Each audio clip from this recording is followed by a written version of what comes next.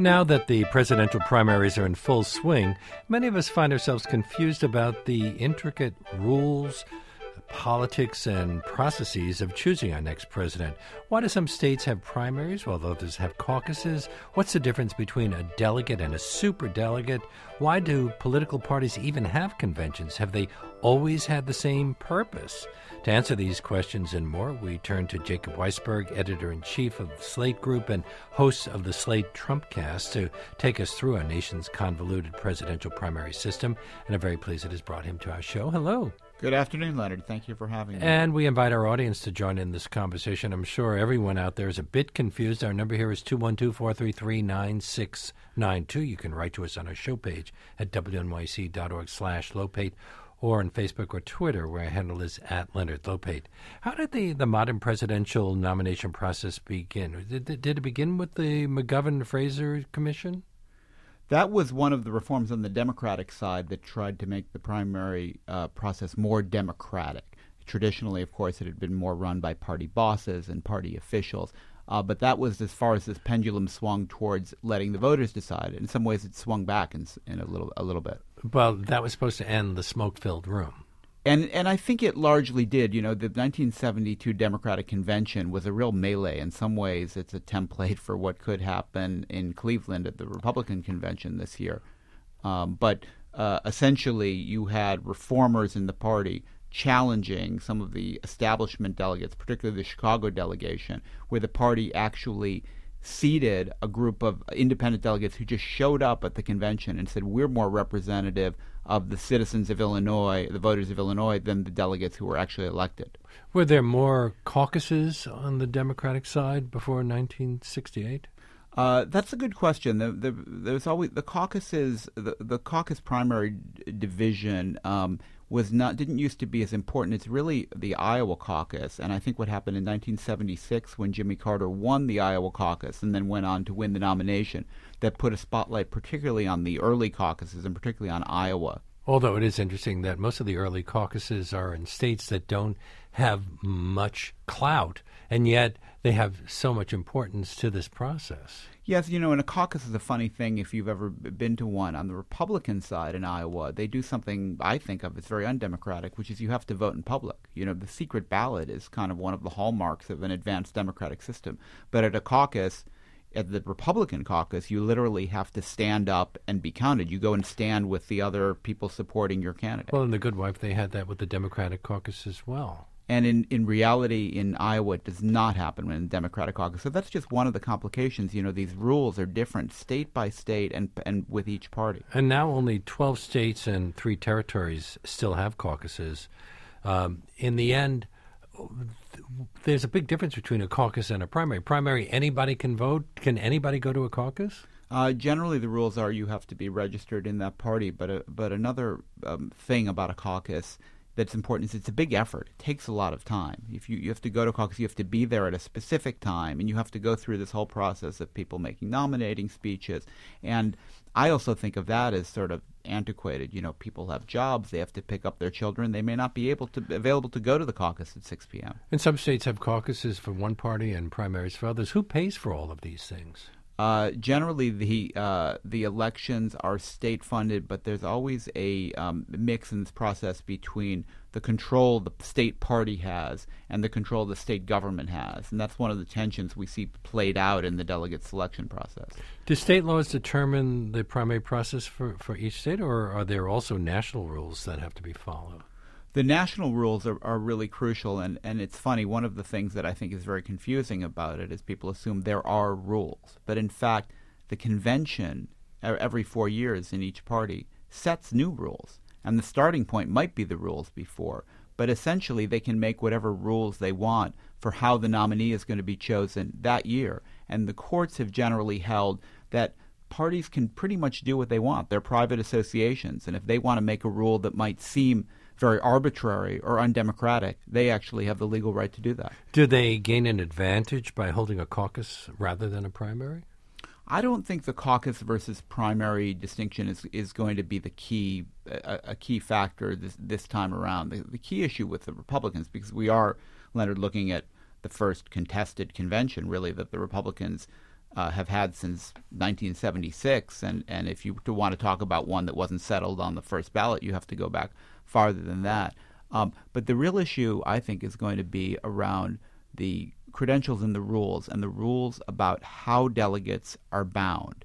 Because if I could just elaborate a little bit. We have bound and unbound delegates. Yes, exactly. It sounds kinky. Rather kinky. And again, it's different in the Democratic Party versus the Republican Party. On the Democratic side, the delegates run as individuals supporting their candidates. So if you're elected as a Sanders delegate, Sanders has delegates who support Sanders, and then the super delegates, which we'll get into in a moment.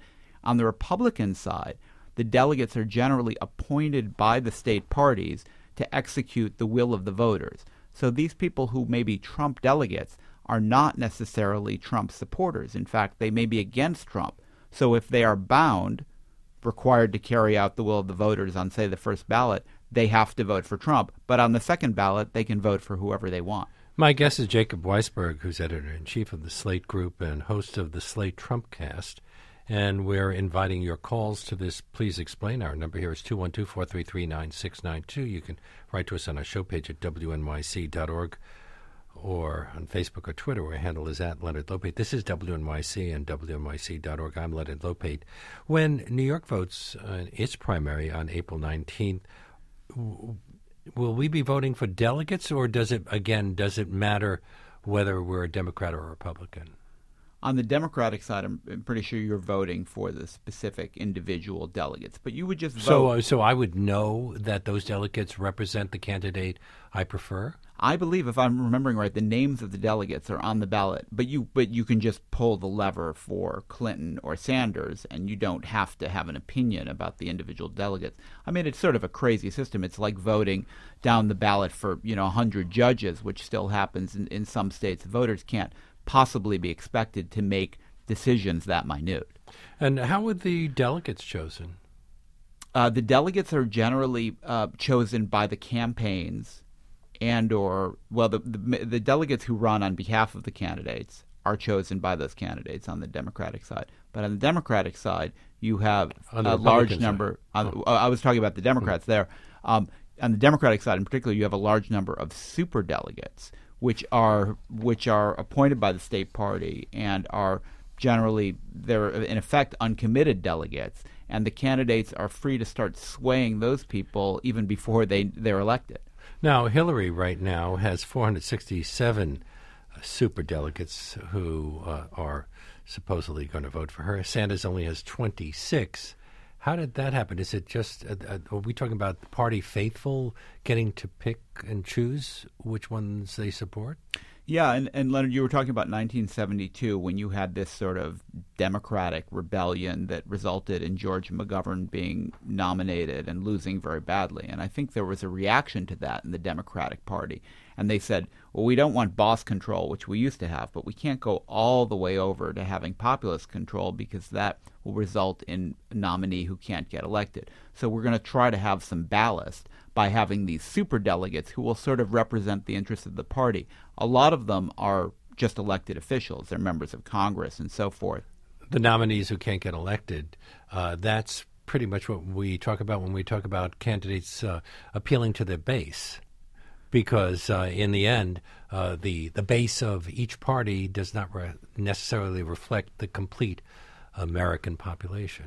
In both parties, the voters who are most active and involved tend to be more extreme. So on the one hand, say the Cruz voters and voters for other right-wing candidates, and also the Sanders voters. But I do think this democratic change in favor of the superdelegates was designed specifically to prevent someone like Sanders coming in and getting the nomination and losing the election. And, well, we don't know whether he would lose the election if he ran against Ted Cruz or Donald Trump. In the end, there are a lot. I receive complaints constantly from Sanders supporters saying that the whole thing is skewed in favor of Hillary Clinton. They're very upset about it. They feel that the press is also leaning definitely toward Hillary Clinton. And they feel frustrated. They feel it's undemocratic. Well, I have some sympathy for that argument. I think less on the press bias. I don't think the press has been unfair to Sanders, but I do think. Well, you don't read the New York Times, so. But in terms of the selection process, absolutely. When it's possible for Hillary Clinton to lock up all of these superdelegates, I mean that is an undemocratic factor in the election. And if you're a Sanders supporter, I absolutely understand why you'd be indignant about that. Well, I mentioned that there are about a little under 500 superdelegates currently. Will more be added later? I think that's the total number. So we know how many superdelegates there will be at the Democratic Convention, and we know who they are. So the reason they have that delegate count is people have gone and polled those superdelegates. And that's, again, even before voting has taken place in many of the states, those superdelegates that will effectively represent. And then the Republican Party has unbound delegates. Are they similar to, in any way, to superdelegates? Well, the way the Republican rules worked the last time, and again, they'll set the rules for this convention on the eve of the convention, and they'll be very important. But the way they've worked of late is that these delegates are bound on the first ballot. And we haven't had a Republican convention that's gone beyond a first ballot since the 1960s. But if, say, Donald Trump arrives at the convention without 1,237 delegates, which is an absolute majority, if he doesn't get that on the first ballot, on the second ballot, delegates will be freed up. And, of course, historically, conventions can go into hundreds of ballots until someone emerges who can get 50% plus one. And Donald Trump says that if that happens and it works against him, then it would be going against the will of the voters. Well, yeah, and I don't think he's right about that. I mean, I think you have to, these historical precedents, you're going back a long way, again, because this hasn't happened. But if you look at the historical precedent, when someone does not win on the first ballot, it's open season. And there is no precedent in either party that says if you get a plurality of delegates, that is just more than anybody else, you're entitled to the nomination. Tony Mankiewicz of the New York Times Upshot blog has compared the Democratic superdelegates to a regulatory body and voting on the Republican side to a laissez-faire market. Does that make sense to you? Yeah, it's very chaotic on the Republican side, and I think that the test this time will be whether there is a Republican Party establishment that can coalesce and set rules that will stop Trump from getting the nomination. Theoretically, it's entirely possible. Whether they have the gumption to make that happen is an open question. Now, this is all stuff that has developed over the years. A listener wants to know on Twitter if these delegate rules are addressed anywhere in the Constitution. My guess is no, because the Constitution doesn't even consider the fact that we would have had political parties. Yes, well, I'm glad you mentioned that, Leonard, because I think that's incredibly interesting. The founders thought political parties were an evil. The term they used was faction, and they were right. Well, what they didn't really understand is they're inevitable, and that you've never had a successful democratic system without parties. And so our system, although it's not in the Constitution, grew to accommodate parties. But the parties are private organizations, and again, they can essentially do whatever they want to choose their nominee. And how soon did the idea of a convention develop? That's a good question. The political parties, had emerged very clearly by the early 19th century, and I think you were having conventions by. Well, I shouldn't guess about something I don't remember exactly, but certainly well before the Civil War, there were party conventions. I'm speaking with Jacob Weisberg on today's Please Explain look at presidential primaries, delegates, conventions, etc. You're invited to join the conversation. Our number here is 212-433-9692. You can write to us on our show page at wnyc.org/Lopate or on Facebook or Twitter, where our handle is @LeonardLopate. We'll continue after this.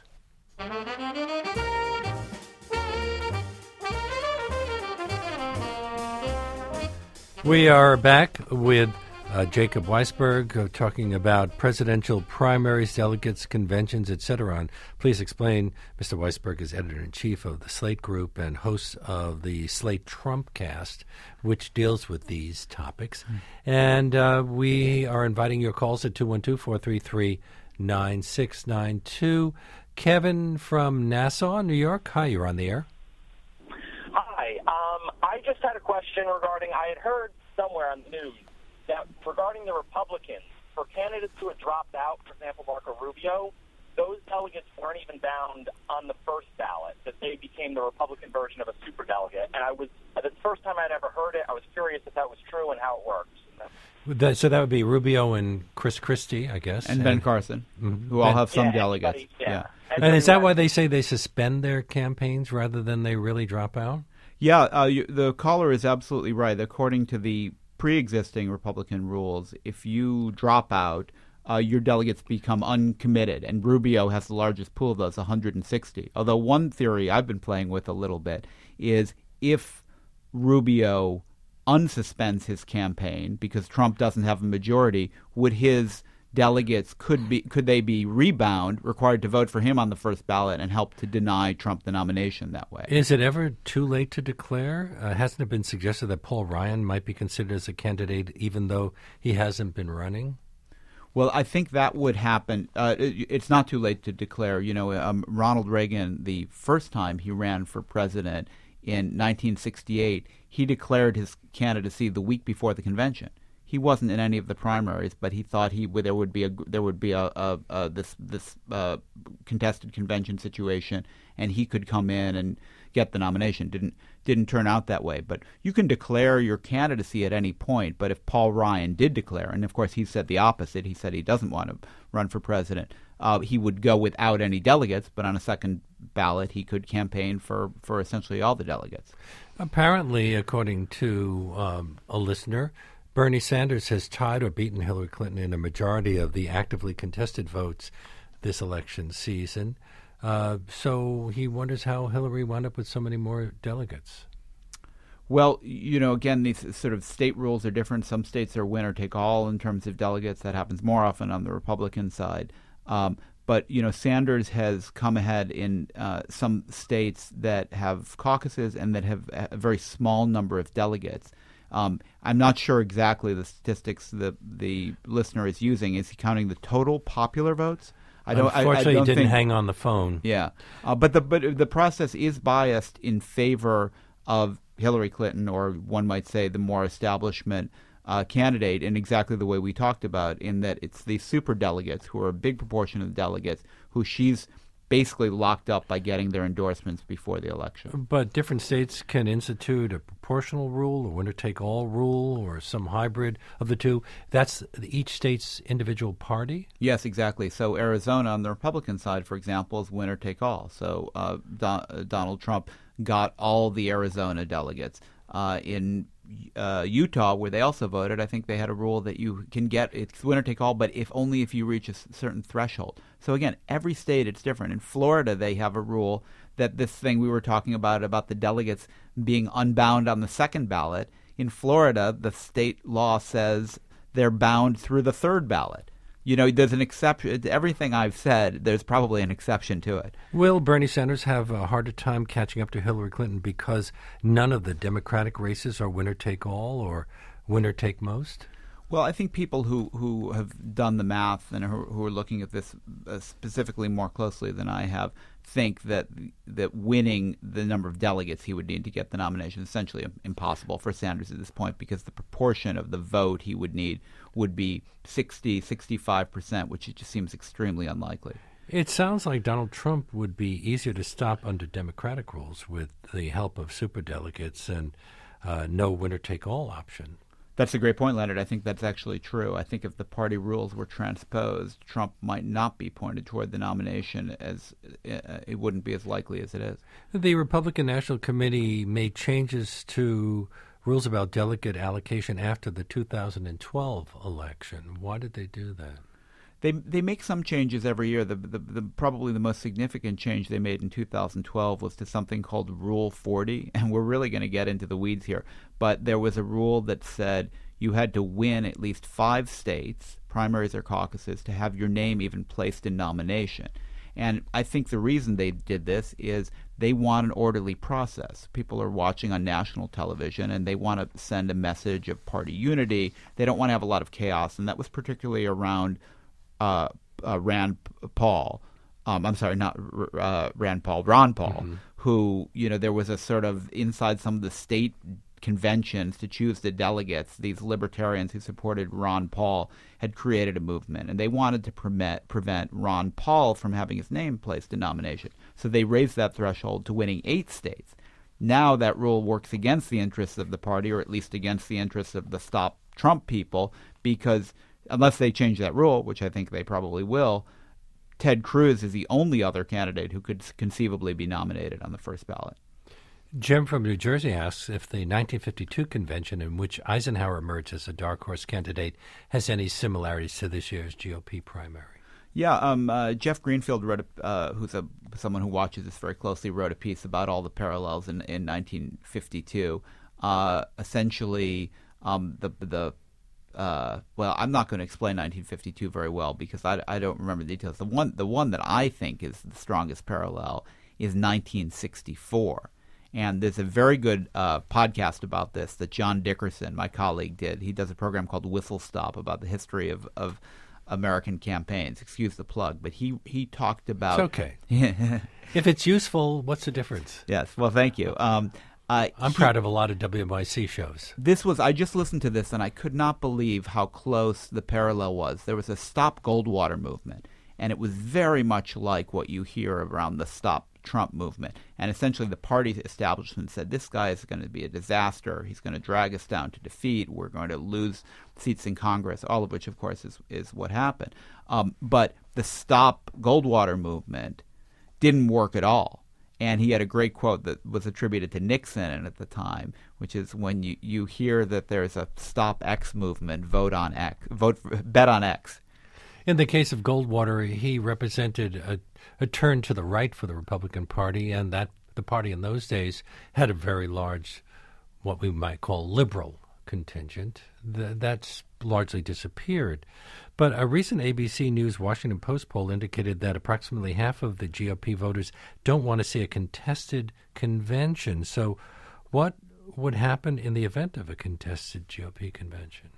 Those are the scenarios we've just been playing with, and because it hasn't happened in such a long time, and it hasn't happened with the kind of media we have now. We've had contested conventions in the relative early days of television, but we've never had one with social media. We've never had one with instantaneous media of the kind we have now. The transparency is a lot bigger today. Yes, and there's just no way that you can do things in smoke-filled rooms the way you once could. So I think there would be a higher degree of chaos. And of course, Donald Trump has predicted, or some would say threatened, riots.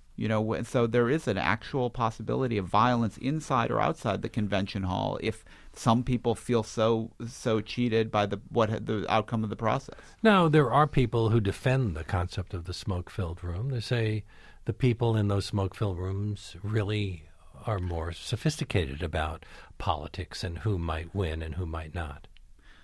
I think my feeling about that is choose your poison. The alternative that we have now is not anything like a perfectly democratic process.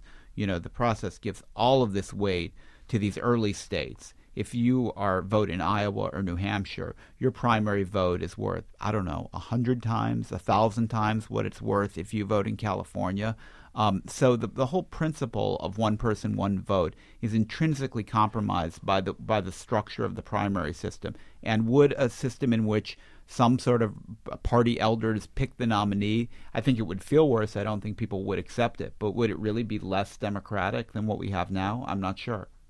Well, we've had undemocratic primaries in the past. For example, there was one where Al Smith was denied the nomination because the KKK sent 20,000 delegates up to New York for that convention. Yeah, well, you didn't used to have popular primaries. You didn't used to have the direct election of senators. But the historical movement over time has been towards more democratic process. Do we even need conventions anymore? I think are they for show? Are they to get attention? Well, the funny thing is that argument until really this year has been building because there hasn't been any question since the 70s about who the nominee would be. And essentially what they are is an unpaid 4-day political advertisement for each party. Now, there's an argument for that because it lets the country understand who the parties are, who the candidates are, what they represent, but it essentially lets them put on national propaganda. This time, on the Republican side at least, it sure looks like they're going to need the convention to pick the candidate. So maybe they're not quite done yet. Ken from the Upper West Side. Hi, you're on the air. Hello. I'm wondering how is the Rules Committee selected? I think, and you may be testing the limits of my arcane knowledge here, I've been trying to bone up on this, but I think the Rules Committee is essentially appointed by the National Party.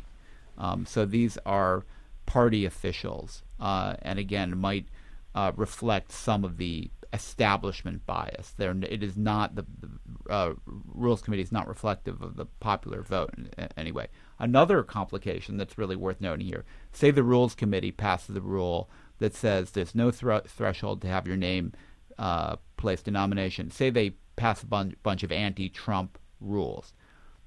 The delegates are not committed on those rules votes, which take place before the roll call vote. So all of these appointed Trump delegates we talked about who might not be for Trump could vote for the anti-Trump rules from the Rules Committee that might have the effect of making them more free to vote against Trump. Now, going back to the primaries, some states have primaries where you don't have to be affiliated with either party. You can, and we have heard of people crossing over to other parties to kind of stack the vote for the candidate they think would be most likely to lose.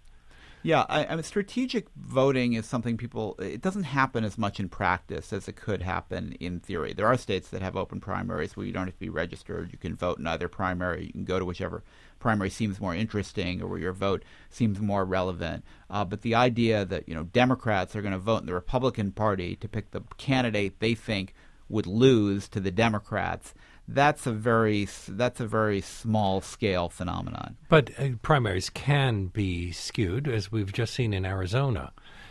Will anything happen as a result of the complaints about how Arizona has kind of forced certain people to not be able to vote? Yeah, they radically constricted the number of polling places, and everyone saw the stories about people waiting in line until after 10 p.m. to be able to vote. No, nothing will happen. I mean, that may be reformed and changed for next time, but it's almost impossible to do anything retrospectively. The courts don't want to get involved in the political process at this level.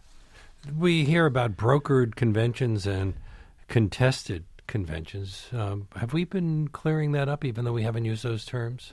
Yeah, I would use the term contested convention, which to me just means that the nominee isn't known going into the convention. A brokered convention suggests that there are brokers, and, as in the old days, there would be powerful figures of the party who would essentially make the decision.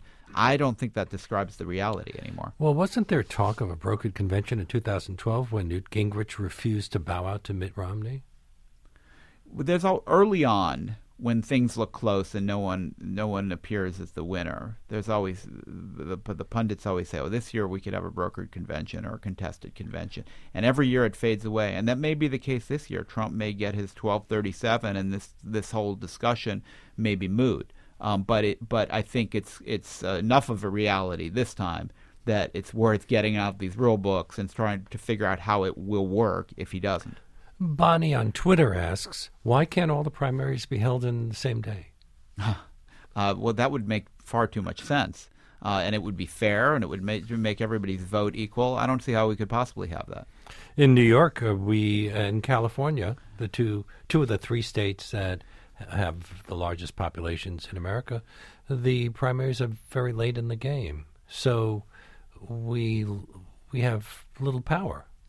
Yes, well, you have this kind of arms race to go first, and Iowa and New Hampshire, and now other states that follow them, including South Carolina and Florida, sort of assert their right by tradition to be early. And they make various arguments about, New Hampshire, where the candidates have to appear in person, and it's democracy on a smaller scale, and it lets people get to know them. It's all really a lot of hooey, but the party, the national parties have supported the state party claims to maintain this early advantage. And what they do is, if any other state moves their primary early, if New York moved its primary to January 15th, New Hampshire would move its primary to December 15th. We have very little time left, but do you think that this latest scandal involving Ted Cruz will have much of an impact, considering the fact that Donald Trump has so many scandals attached to him? Well, I was going to say Ted Cruz sex scandal is one of those phrases I just don't even want to think about. But it does seem to go straight to the point about this double standard. I have to end it there, unfortunately. Okay, Jacob Weisberg is editor of Slate, and we want to let you know that Slate's Culture Gabfest will be doing a live show on April 6th at 7:30 at the SVA Theater. For more information and tickets, go to our show page at wnyc.org/Lopate. Thanks so much.